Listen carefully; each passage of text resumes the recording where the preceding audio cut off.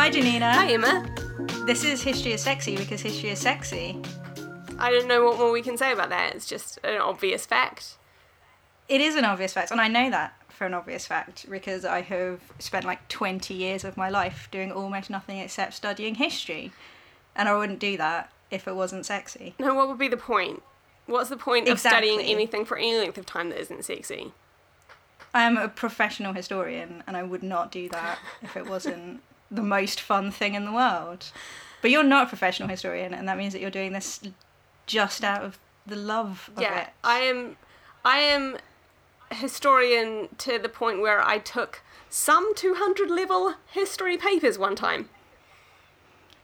Okay. Yeah. Is that at I don't really know what that means. Is that at university? Yeah, or is that's that like primary that's like school? second year university. Like Okay. history, like 100. I mean, that's- 100 level is what your first year, and that's like history 101 level, Right. and then history 203. Or it's not like history; it will be specific something, but yeah. Second year Okay. university, so qualified. I mean, I've met people less qualified who've tried to tell me about history, so I'm fine with that. Shall we introduce ourselves properly? Sure, you go first. You're the Okay. professional. Hi, Janina. My name is Emma. I'm Dr. Emma Southern, and I have a PhD in Roman history, and I just really love history. Who are you?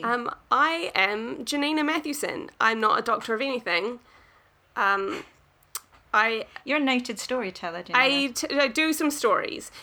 So Dreamweaver. I also love history, but I am more likely to be taken in by bad history. So I imagine that a lot of the time I'll come in and say something like, one time I read about this thing in history, and it was this. Is it going to be Philippa Gregory books? I have read a lot of Philippa Gregory books. That's fine. That's fine. And then you can tell me how okay. wrong I am all the time. I'll do my best. Yeah. I mean, I might well come at you and be like, so I heard that this is what happened in New Zealand, and you'll be like, no, Emma. Yeah, I mean, so- I may not know, though, because New Zealand is very good at not teaching us a huge amount about our history, because it's full of the normal colonial oppressions, and we don't like to think about that. We have that in common. So we both know nothing about our own country, but things about other countries. That's good. So what are we going to do on our History is Sexy podcast, Janina? Me, a historian, and you, not a historian. So, I think we're going to talk about some things in which you are expert. Obviously, as discussed, I'm expert in nothing. But we're also going to Yes. explore some things that neither of us are expert in, and we're going to learn about them and tell everyone else. We're going to research the stuff that other people don't have time to research. Yeah. And answer their questions. Yeah. So, what question are we going to answer today? I believe the question for our first ever episode is, what did the Romans ever do for us? What did the Romans ever do for us? What have the Romans ever done for us? So, we picked this question because it's a question that everybody asks me whenever they find out what I do, which is write books about Romans. And they always think that they're being really funny. And I go to parties or I meet people that I've never met before, and they think that they're just being really unique and hilarious. Yes. Like no one else has and- ever connected this particular bit of Monty Python with your job before. Yeah, like no one else has seen niche underground cult film The Life of Brian, which is what the quote is from, and it comes from the bit in The Life of Brian where the Judean People's Front, or the People's Front of Judea, whichever one they are planning to overthrow the Romans and arguing that the Romans have never done anything good for them apart from sanitation, medicine, education, wine, public order, irrigation, roads, freshwater system, and public health, and peace. And that's the joke, that they hated the Romans, but the Romans were actually kind of great to them, and brought them all these wonderful things. Nice little bit of imperialist humour. It's a nice little bit of imperialist humour, but I am a fun person, so obviously I always just recite the speech at them, which shuts them down because no one can ever remember it. And then that tends to shut down any conversations at parties, so invite me to your party. I mean, we met at a party, and look where we are now. Look where we are now. Yeah. We did meet at a party. You didn't ask me what the Romans ever did for us, though, because otherwise I don't think we would be here. No, right? I did not ask you that. Yeah, so I think this could be my definitive answer, and then at future parties I will direct them to this episode. I think that's reasonable. And then maybe I'll have it printed on some kind of card, and then I can wander away and talk to somebody else. Yeah, just hand them a card and walk off. I think that's a brilliant idea. Yeah. Like, have you ever seen that thing on the internet where they have tall people and they have little cards and they say, yes, I am tall, no, I don't play basketball. I am 6'8", I don't play basketball, the weather up here is the same as it is down there, thank you very much, this was a lovely interaction, or whatever. Be like that. But I'm just like, would you like to listen to a hour-long podcast? It's me and my friend Janina talking. To answer any questions you may have on this issue. Yeah, and we've decided to complicate it because... So I googled it, and as it turns out, and this probably isn't going to be a surprise to you either, loads of other people have attempted to answer this question, but there are 2 different ways of answering the question. And the first one is the approach of The Life of Brian, which is to ask, what did the Romans do for the people that they conquered after they marched into their city and killed all of their rulers and then took some people into slavery and kind of knocked the entire place down and rebuilt it in their own image? What did they do for them? And the other approach that a lot of people take is, what have they done for us in the modern world? Because the Romans have such a long legacy, because they conquered everywhere. As it happens, they left, and they built a lot of stuff in stone. They had left a lot of stuff behind. As we learnt in Detectorists, which was all about finding Roman crap. Finding coins everywhere. Yeah. And if you ever follow any kind of coin people on Twitter, numismatics people, which I do, then you'll see just that there are a lot of Roman coins just being found all the time. Really? Tons of them, like hordes, constantly showing up, and people being like, here is another Roman coin. And like the amount of Roman coins. It's interesting because my partner took me to Cologne last year, about this time last year, and it was really the first time that he had been to a museum that was exclusively dedicated to Romans, because they have a big German Roman museum, because Cologne was founded by the Empress Agrippina, and was this huge Roman colony, and was like the capital of one of the provinces in Germany. And he was wandering around looking at it, and about 2/3 of the way around he went, the Romans left behind a lot of stuff.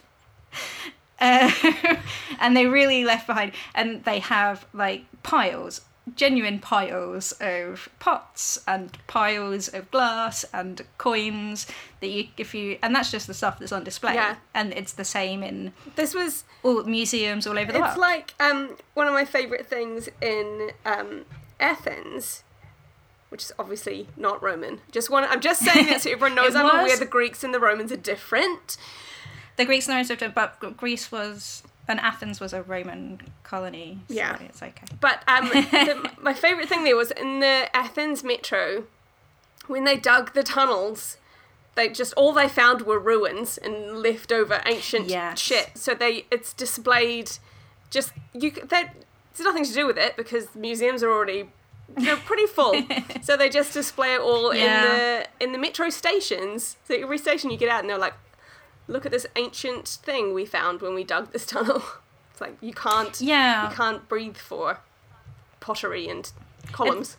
It's the same thing in Rome, because anytime they try to do works on the metro there, they have to stop it every 2 weeks because they found another skeleton, or they found another Roman road, or they found another house. There was a big thing maybe a year and a half ago now where they were building a new McDonald's and they found a Roman road. And so they decided that the best thing to do would be to essentially build the McDonald's around the road so you can go to it now. And they've glassed over the road. That's so cool. And so essentially it's a McDonald's with a glass floor, and then underneath is the Roman road. That's amazing. Yeah, because the Romans were just preposterously productive and much like ourselves, but with worse technology. They liked convenience, and so they would build stuff constantly, and as a result, when they kind of declined, they just left a lot of shit behind. Like, just rubbish everywhere. Like, all coins is, like, imagine how many 1p coins they're going to find in 2,000 years. I don't think they'll find them, though, because 1p coins are not made from impressive, like, well, they're not made of gold. So I did when I was a kid, I did a really poorly put together time capsule in my backyard, which I filled with... Was it cardboard box? No, it wasn't. It was just cardboard box. It was not cardboard, but it was something not much better than that. And I put a bunch of 1 and 2 cent coins in, because at the time when I was making it, they were just going out of circulation. And I dug it up. It can't have been that much later. I was 11 when I dug it up, because we were moving away from that house, and they'd all they were all already rusting away to nothing. Because it's just shitty. What are they? Are they made of nickel or something? They're like some kind of alloy. I have absolutely not as long lasting a metal as gold. True. Not a lot of Roman coins are made out of gold, though. Are they not? Unfortunately, no. Like bronze and silver mostly. Yeah. Gold ones are like special. Find a gold coin. I mean, that makes sense. And also, the Romans had a real problem after, like, Hadrian, I think was the first one, or Trajan. They just did not have enough actual metal to go around, basically, so they started devaluing their coins significantly. Oh, like, as in, like, shaving off the... Yeah, so... like, it did not weigh as much as it should do, or it started to it would be silver mixed with a lot of other stuff, and but because they obviously didn't have anything, like, it was worth what it was worth, because it was worth what it was worth in silver, what it was made of. There's no, like, the gold standard. I don't understand anything about economics, so if that's wrong, then please email me and tell me. But basically, it's worth what it's worth, because it is made of the thing that it says it's worth. I mean, that's the same as pounds, right? Aren't they pounds because they're meant to weigh a pound in gold? So, yeah. And didn't it used to be like a thing here where, like, all the pounds had to be rounded up because over time they would erode and not be worth a pound anymore? Yeah. But instead of everybody kind of agreeing, or like it's not really a pound anymore, but we're still saying it's worth a pound. If it didn't weigh the right amount, then it wasn't worth the right amount, basically. Yeah. So you would have a coin and you would think that it was worth so much, but then it would be like 50% nickel or 25% nickel, and therefore did not weigh the amount that it was supposed to, and therefore doesn't count. It caused a lot of problems and was one of the reasons why the empire fell, but that's for a different story for another day. It's very complicated.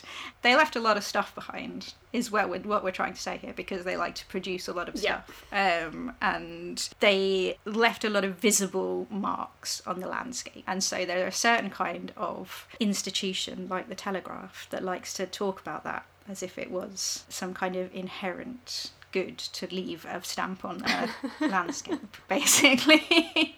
But before we get to that, we're going to talk about what did the Roman people do?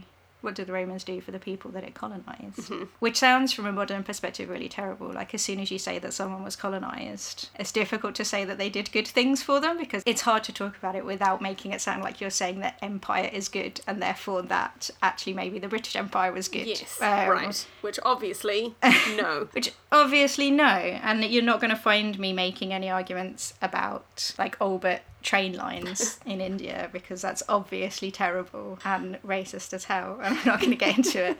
But the Roman Empire was a very different thing, and only some of it was conquered through violence and kind of martial conquest.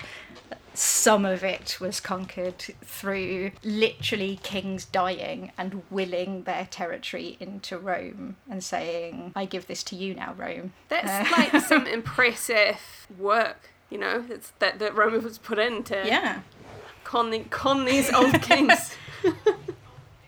Con these old kings, yeah. Also, it's kind of interesting to think that of a time, like, if the Queen died and then it turned out she'd left a will that was like, I leave you to America.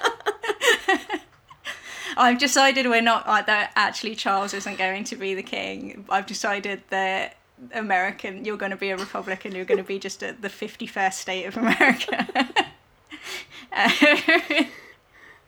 I would think that was a bit much, but we think about the world very differently to the ancient world, and the Roman Empire was a very different thing to the British Empire. As much as the British Empire wanted to think that it was the new Rome and that it was bringing civilization in the same way that the Romans brought plumbing.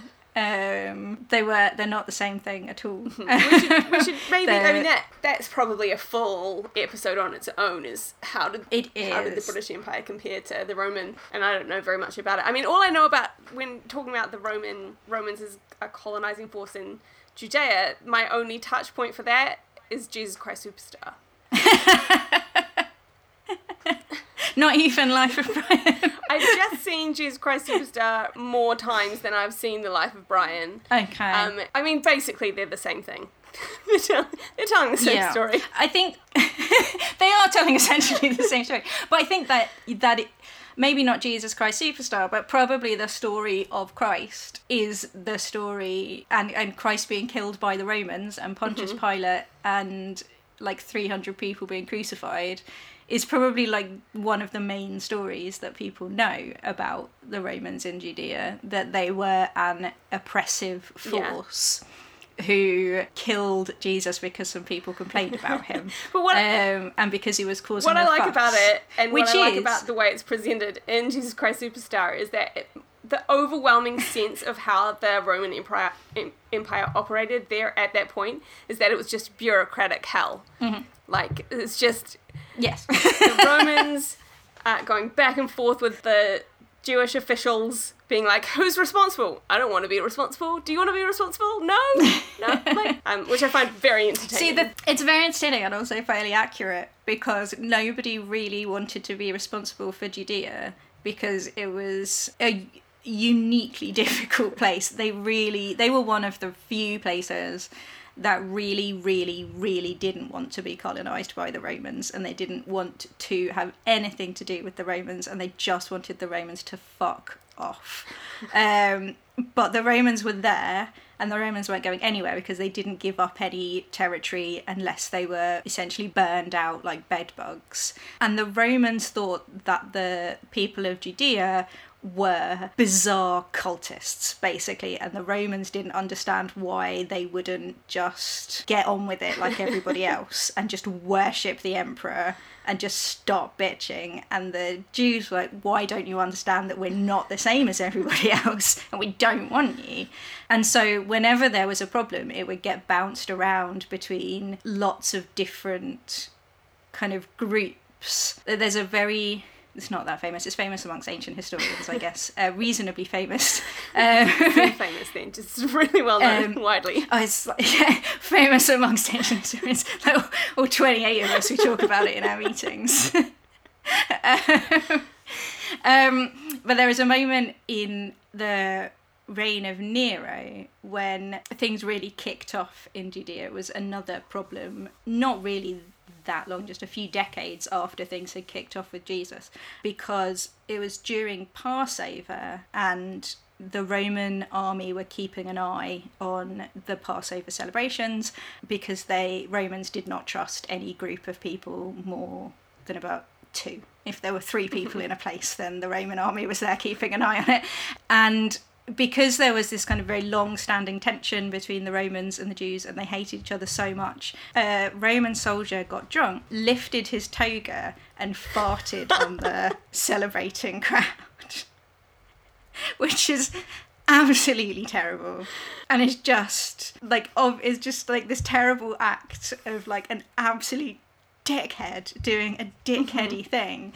And there was a riot that kicked off and killed like hundreds of people as the Romans tried to put it down. And then that escalated and ended up with this kind of people from neighbouring towns, the Samaritans killing Jews and Jews killing Samaritans and people killing Romans and Romans killing everybody else, and the Romans just being like terrible. Like the Romans' response to everything was just to kill people. And And eventually it bounced around. It like bounced to the governor, and then it bounced to the next person up, and the next person. Eventually it got to the emperor, and the emperor heard it and had to kind of pick a side. And obviously because it was the Romans' fault, and you couldn't really deny it was the Romans' fault, he actually had the soldier whipped in the streets, which is a unique occurrence. But essentially nobody can deal with it. They take it to the commanding officer, and the commanding officer takes it to the proconsul, who then takes it to the governor of the state, who then takes it to the next person, who then takes it to the emperor, and everybody then has to go to Rome and sit with Nero, who's about 18 and doesn't know what's happening. And because nobody wants to make a final decision on Judea, essentially, because it is a unique place that really resists colonization, and it doesn't matter how much plumbing you put in, they're never going to forgive the fact that they put an eagle on the second temple. And then in 70 walked in and burned the second temple to the ground and completely sacked Jerusalem and destroyed it, and the temple has never been rebuilt, which is what the Wailing Wall is the only remaining wall of the second temple that was destroyed by Titus. But yeah, so they really oddly really resisted. But because they are the only story that anybody really knows about Rome is, and how Roman colonization is the story of Jesus and all the murders, they come across as kind of evil oppressors, which they were there. Like, I'm not going to defend their behaviour in Jerusalem. But in other places, they weren't necessarily evil oppressors. They could be not kindly oppressors, but they were the best way of keeping a country together, or they were people who had oppressed them 200 years ago, but were not, like, had been there for so long that they were just how it was. So not too dissimilar to, say, New Zealand. Yeah, exactly. Yeah. Or even places like France and like around the Alps and Belgium and northern France, they were called kind of Roman Gauls because they were the first people really to get colonized by the Romans, or the Italians even, like people down in Sicily who weren't technically Roman because Rome is really just a city, but they weren't kind of trying to throw out the Romans. After the Romans came, the Romans got them in like 200 BC, and then a couple of hundred years later it was chill. Kind of 50 years later it was chill. Even the bits that were conquered by Julius Caesar, slightly less so because he did totally genocide them. I mean, it does make conquering a place easier if you just kill everyone. It does, if there's almost no people left, and those that are so weak from starvation that they can't really move. And I mean, it is a technique that has worked for other people too. If all you care about is land, then yes. But even they, like, pretty quickly were not exactly like writing treatises or campaigning against the Romans in any significant way. They were like, oh well, I suppose we better get on with it. And if you look at Britain, you've got those who really, really hated it and those who kind of loved it a bit. So Boadicea is the one that everybody always talks about because she tried to fight the Romans. But she tried to fight the Romans because the Romans didn't recognise her husband's will or something. And then they were terrible and raped her and her daughters. That does make you want to rebel a little bit. Exactly. But she is sort of in the minority. And you have people like Caraticus, who's one of the earliest kind of British rebels, who fought against the Romans and led this kind of 10-year campaign after they had arrived under Claudius and kind of constantly fought them. But he was kind of this guerrilla warfare guy who was eventually turned over to the Romans by other British people because they wanted to get in with the Romans, and he had to leave his colony because they were like well in with the Romans, and he turned up eventually at after losing a battle, turned up at another British colony and was like, hello, will you shelter me and hide me from the Romans because they want to kill me? And they went, yeah, no. Basically went, yeah, sure, come on in, we'll hide you behind here, and then rang up the Romans and were like, no, Caraticus, we've got him. What will you give us in exchange, essentially? So Judea is a unique case of like Scotland, like violent repulsion of the Romans. Which makes sense, I guess, because culturally they're worlds apart, just in terms of like lifestyle stuff and and probably, I mean, obviously it's very difficult to know what people personally felt at any given time, but when you view your entire land as essentially holy and like given to you directly by God, you don't really want other people to take control of it. I imagine. No, I feel like the whole history of Jerusalem is mostly don't do that. It's ours. Yeah. I know a lot about the Crusades, but from what I gather, it's a lot of people arguing about who has the most holy claim on it. Well, then it gets into all the awkward stuff about, the equal claim of Jewish and Muslim people, which is obviously a clusterfuck. So it's it's not to do with Romans, so I'm not going to talk about it. They had fundamentally clashing ideas about what the entire world should be. So what did they do for... I mean, we've talked about what they did for Judea. I mean, okay, if you were a Roman colony, you kind of did get some of the stuff that they say in The Life of Brian out of it. If you were quite rich and in with them. Like having... They didn't just give it to you. Like you might get... meant you could buy wine, you could... Basically, I mean, essentially you could buy wine from the other side of the empire, which is quite good. Like if you are living in... One of the reasons that the colonization of France was so successful was allegedly that the Romans used to sell the French just tons of wine, and their essentially their wine trade system was so good, and their wine was so good that the French would, by the time they rolled up with the army, they were like, yeah, take us in. Because, and if you're living in, I don't know, freaking Kent, and it's cold all the time, and then somebody rolls up and is like, we have some cheese, and we have some wine, and we have some quails, would you like to purchase them? Then you'd probably be all for it, if you have the means to purchase that kind of thing. And the same as if you have the means to have yourself a big villa built, like Fishbourne Roman Villa, which is lovely.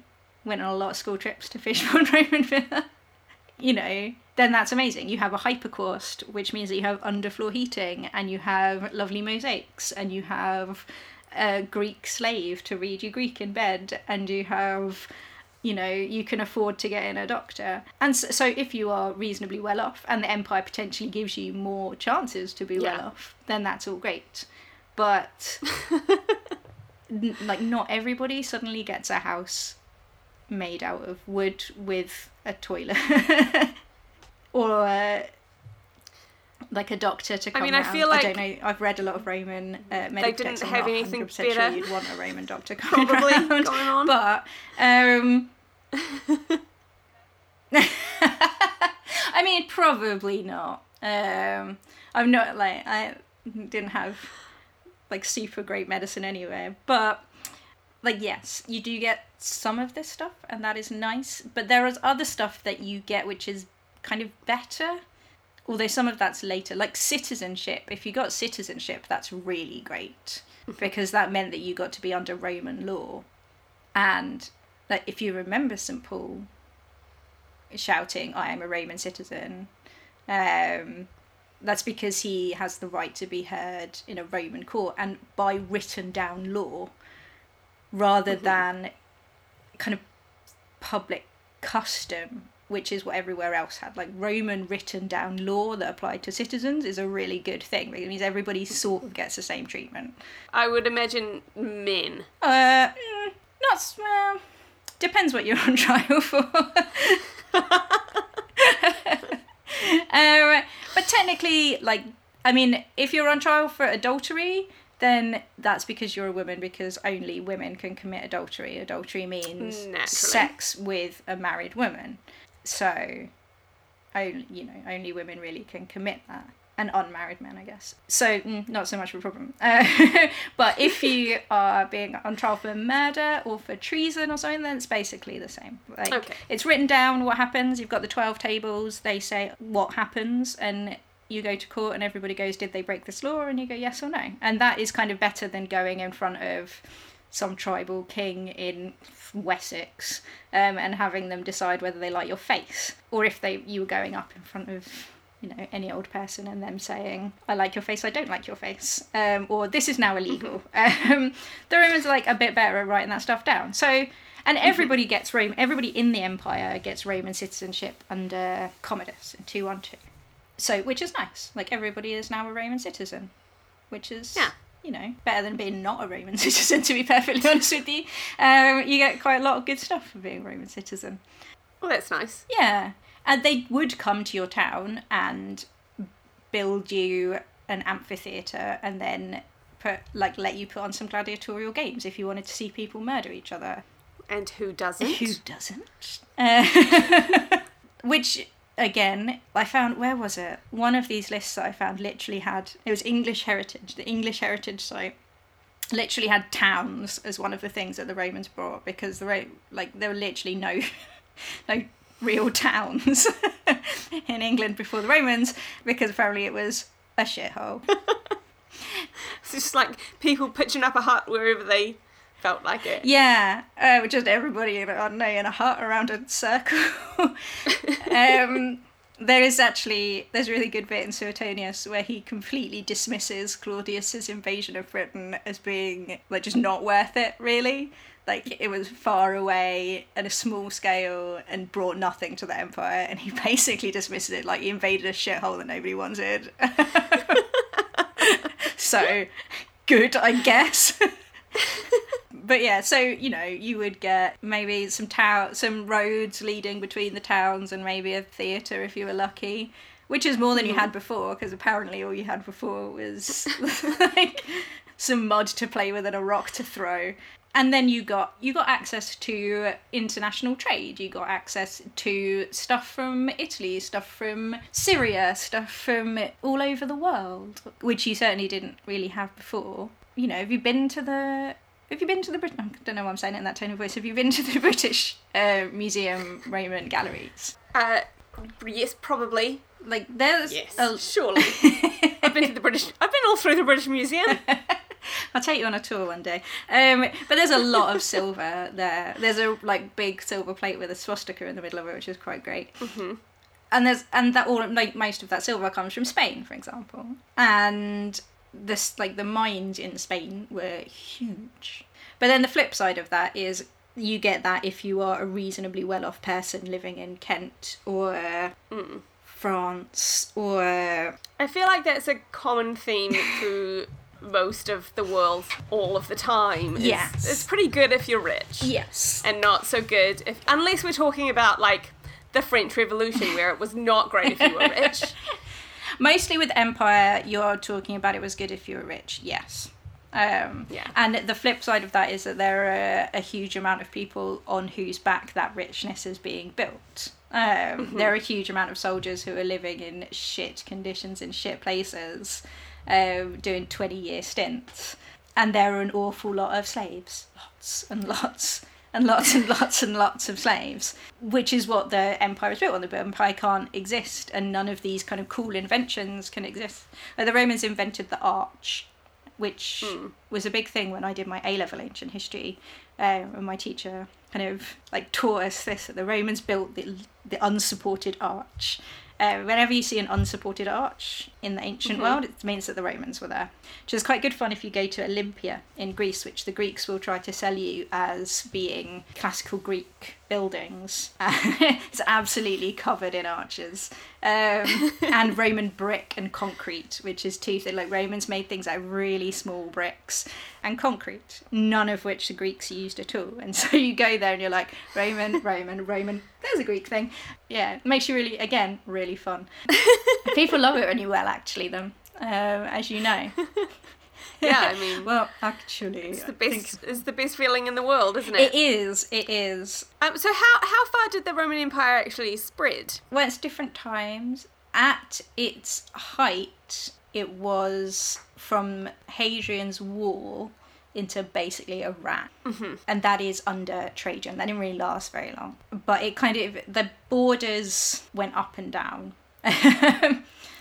You can see, actually, if you go on Wikipedia, I don't direct people to Wikipedia very often, but there is a really good, like, little animated map on Wikipedia that shows, like, it growing and then the little fluctuations on the outside of the... Trajan went to the east and marched around there and did lots of expansion and stamping on people's heads.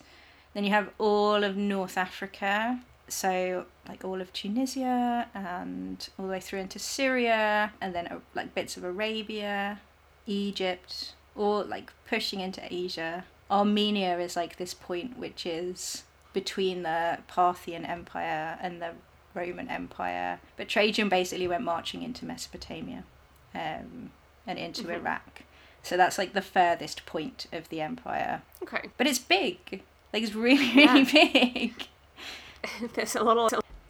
There is a lot of it. And this is one of the ways in which using modern approaches to thinking about empire can be quite useful, because like something that we do, and something that we've been doing this whole time, is talking about, one, the Romans as if they were a static entity that was just the same.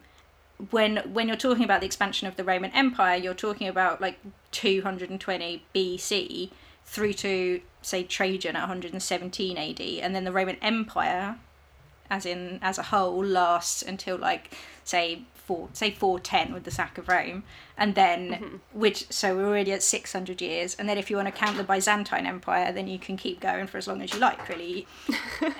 You know, say 600 years of Roman history, and then you have, it covers this huge geographical area from freaking Berwick upon Tweed to Armenia to Egypt, and you wouldn't say at any point that they had anything in common, and you wouldn't, like, if you and I were to start an empire and we conquered Berwick and then conquered Syria, they would respond differently to us. Yes. And we would have to take different approaches to, I don't want to say pacifying, but we would have to take different approaches to working with different people, like people in Bognor and people in Tunisia want different things from their rulers. And that's what they wanted at the time. So one of the interesting things you get in the Roman Empire, for example, is that in the eastern half of the empire, like kind of Asia Minor, you have people being worshipped as gods, because they had a kind of fairly open approach to what they considered a god to be. And so you have like Augustus being worshipped as a god during his lifetime, and you have Agrippina the Younger being called a goddess, and you have like everybody just gets worshipped as a god. Whereas in the west of the empire, so in Gaul and Italy and Spain, if you tried to say that Augustus was a god while he was alive, they would have laughed straight in your face. He couldn't be a god until he was dead. Sure. And then you needed a comet to go into heaven, and for someone to say that they had seen a comet go into heaven. That makes perfect sense. As long as someone saw the comet, Janina. I mean, as long as someone said they saw the comet. Yeah. And why would you lie about that? I don't... You saying that he lied? Never.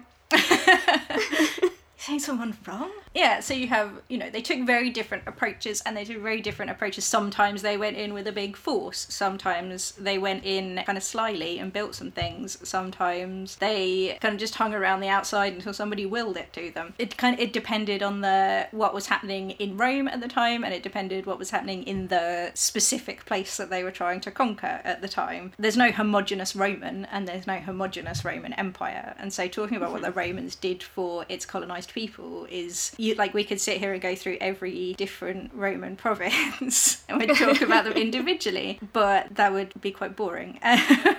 So the answer to what did the Romans do for the people that they colonized, which is a harder sentence to say than you would think, is good things and bad things, and it depended on who you were and where you were. And at any point during the many centuries of Roman colonization of the Western world, there was different answers. That's good, isn't it? That's a sexy answer. Can you see why people stop talking to me at parties? I mean, no. It's so sexy. I mean. No, I'll tell you a sexy thing that the Romans did do is they put dicks on everything. I don't think that's unique. They do. I tell you what, I don't know about like non-Western cultures because I have been stuck with the Romans for so long because I fell in love with them and they're like a rubbish boyfriend that you're in love with, but you're in love with them anyway. They put dicks on everything. I do have an amazing photograph somewhere from the British Museum of the flying dick with a dick for tail and also a dick. It is. That's called a tintinnabulum. They were like wind chimes that they hung outside their house, and they are everywhere. And they're like dicks with wings. That one is a lion with a dick. It's a dick-headed lion. with a dick tail. Yeah, with wings and a dick tail, and that beneath that in the British Museum, like so this is right at the very back of the Roman galleries in the British Museum, and I've been going there for years and years, and every time I cackle, like by the little pretend fountain, and beneath that there is what they've called an amulet, which is two penises with arms and faces, with a double-ended saw sawing in half an evil eye, and it's maybe 3 inches across. Like, yeah, right? Someone made that. And then they've got all It's saying something, like, interestingly, and this is probably reading too much into it, because eyes are eyes, but also eyes are kind of yonic, and then you've got a dick sawing one in half. Yes. And that's amazing. And then they have, because basically a penis was like a sign of good luck and protection, which is why they put it on everything. And so they have all of these like tiny little rings is in the same cabinet. Teeny tiny rings for babies with penises on them. And like brooches, there's just a dick. And they're not... It's like being in a world of 14-year-old boys. Yeah, like the Romans, like so well organised and efficient, they conquered half the world. And then put a dick on it. Put dicks literally everywhere. Yeah. At the moment, we've had snow over here in Ireland, and as a result, there's just dicks everywhere because people are just drawing penises. And I say people, I mean like teenagers. On snow days, they're just making a snow penis, and that is what the Romans did. They just spent a lot of time making dicks out of stuff, and it's funny. And it's one of the reasons why I will always love them, because like you're like yeah, like the reason that Roman Empire is the model for the British Empire. No, the other way around. The reason that the British Empire modelled itself on the Roman Empire is because they all read these kind of terribly serious texts by Tacitus and Pliny and were like, oh yes, this is what statesmanship should be, and we're going to... So why the British Museum looks like a Roman temple. Like they were like, this is what empire should be. It should be being all in white togas and walking around and saying yes, a lot. And being, being civilized in inverted commas, and they just kind of deliberately ignore the fact that there are dicks everywhere. And so it's perfectly like if you watch, I don't know, I Claudius or something, and it's all kind of white togas and white columns and what gets called Holy Rome. There's no penises on everything. No one's wearing penis jewelry. No one is hanging up their penis-headed lion with a penis for a tail with a penis. Like, like there are no dicks in I Claudius. Where is the historical accuracy? Where is the historical accuracy? And for me, the thing that the Romans did the most is mostly dicks on everything, which means that I am constantly laughing. And filthy poetry, which got to survive, which is great. Although having said that, a lot of the filthy card poetry Augustus kind of stamped out, which is a shame. That is a shame. Ruining everyone's fun. Augustus was a buzzkill. If you read Catullus's poetry, it's all like, I will face fuck you and I will sodomize you. I'm going to come and I love you, what's he called, lesbia, and, blah, blah, blah. And it's all filth, or just being really mean about Julius Caesar. I once learnt from Pliny the Elder how to deal with spots. Like effectively? I mean, no, obviously not. Like, not something you'd actually try. It's probably something like rub some hemlock on it. I mean, so I googled this. Mm-hmm. It turns out that there is a beer called Pliny the Elder, and 100% of the Google results are to do with Pliny the Elder losing its top spot in Beer of the Year competition. Unbelievable. Here we go. So this is what I learned from Pliny the Elder about how you deal with spots. Mm-hmm. And it is something called cut leek. I think it might just be leeks. Okay. I mean, I've tried banana skin, so it's not completely wild. It will staunch nosebleeds if you pound it up and then stick it up your nose. I suppose anything would. It will, if you mix it with breast milk, and then, don't know what you do with it, but it apparently will stop bleeding after a miscarriage, will stop coughs, and if you rub the leaves topically, it is employed for the cure of pimples, burns, and ulcers. It's an impressive plant. Rub a leek on it, basically. Also, if you rub it in with vinegar, then it'll treat snake bites, ear problems, headaches. In cases of headaches, the juice is injected into the nostrils. I'm not gonna lie, I'm sceptical. Do you remember a while ago I said you wouldn't necessarily want a Roman doctor to come round? I do remember. Because they're gonna smash up a leek and inject it up your nose because you said you had headache. It will. I mean, I did not know that leeks could potentially do all these things. It will also cure jaundice, dropsy, nephritic pains, purges the uterus, which is cause an abortion. They can also act as an aphrodisiac, allay thirst, dispel the effects of drunkenness, but they will weaken the sight and cause flatulence. So I believe the flatulence part. They also impart a remarkable clearness of voice. I believe the flatulence part. So next time you get a spot, rub a leek on it, see what happens. I mean, there's a lot of putting leeks in just everywhere. There's nothing that a leek can't do, apparently. So there you go. Oddly, the Romans did not leave their medicine behind. It's really died out as... I bet you could find some kind of weird forum of oddballs doing this. Yeah, there's definitely people who are anti-Big Pharma but pro-Roman medicine. I mean, somewhere on the internet. Yes. It is the blood of a hare's fetus that magicians recommend males to drink, while for young girls, they recommend 9 pellets of hare's dung to ensure a durable firmness to the breasts. I'm really glad that I live right now here in 2018. Uh-huh. It's quite nice here. I mean, it's a garbage fire, but, you know, comparatively speaking. I mean, it was, like, history...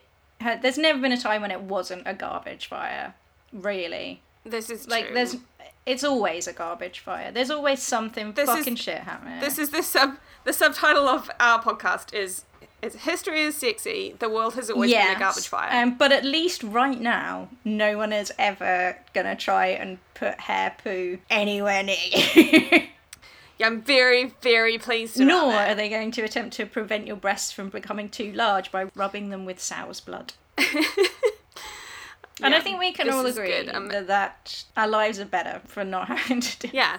Maybe we should do an episode on Roman medicine, because I forget, and then I go back in. Everything I never knew that I was glad I didn't have. Yeah. It just is, like, stop rubbing the bodily fluids of other animals on people. Yeah, don't do it. Top tip. Yeah, just refrain. Just, if you can, quash that urge. You could forget your former love if you drank the urine of a male goat. Uh-huh. So if you want to get over someone... Sure. I mean, I feel like that would have to be one traumatic breakup for you to take that particular step. Anyway... Should we talk about something relevant? Yes. I can't remember where we were when we were talking about something relevant, but I got distracted and started talking about Pliny and disgusting medicine.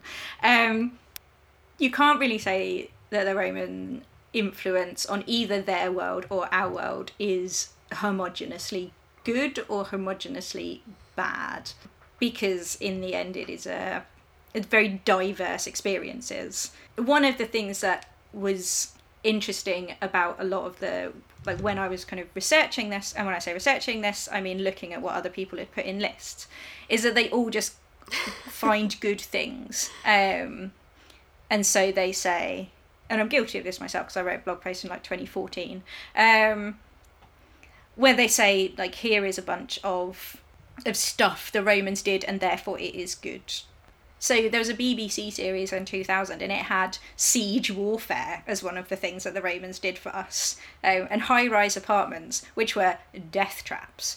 I mean, they still are, we've learned that. Yeah, but these were made of wood, about 6 inches away. Yeah, that doesn't sound like the best idea. Yeah, and like there is a very much a sense in that empire in itself and technology in itself is a good thing, and architecture in and of itself is good, as if the people who were living in I don't know, nice mud hut and are now living in a high rise that's on fire potentially didn't think that was good, and the slaves that built the roads almost certainly didn't think that it was good, and so on and so forth, when really it is considerably more complicated than that. It is not a universal good to have a road, if you see what I mean. Sure. But that doesn't mean that it's a universal bad either, because there are benefits in the kind of grand scope of history. I'm always very kind of reluctant to talk about the grand scope of history, because I feel like what you end up with is it gives permission for people to say that it doesn't matter that 100 slaves died because you got a really cool road out of it. And in the end, in 1,000 years' time, we'll only remember the road and the man who built the road. And so that almost gives permission for people in the modern world to not care that they have killed however many, because in the pursuit of what they're doing. And then you end up with like Silicon Valley. Yeah, that whole thing of the greater good and sacrificing people who don't have a choice about whether or not they are sacrificed. Exactly. And in order to... And you end up with people who say, like, there is a very good book by Bernard McClaverty about the Troubles called Cal, in which certain characters talk about the Troubles and talk about people dying in war, and that not being the important bit. The important bit is the cause and and history, and in the end, what is remembered. And that there is that tension there of, is the thing important, or is or are the people that are here right now important? And you kind of have to tear yourself between those two things in a way in order to be an ethical historian, I think, because you can't say the thing is important. The empire, the Romanness, the idea of Rome in all its glory and the city of marble is more important than the people who suffered and died for that.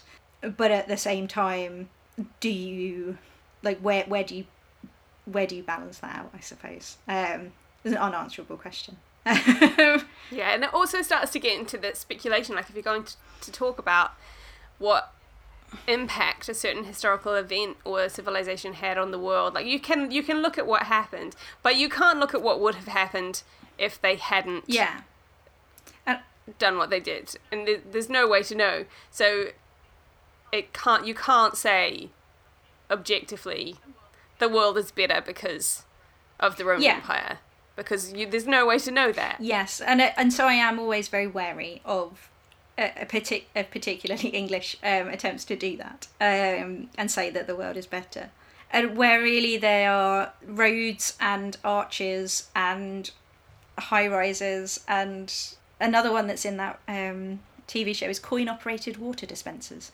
Like, they are neither a good nor a bad. They're a neutral. They're a technology. Yeah. And it's not...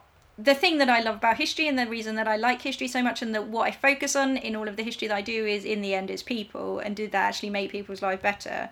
Was a coin-operated water dispenser better than just having a stream?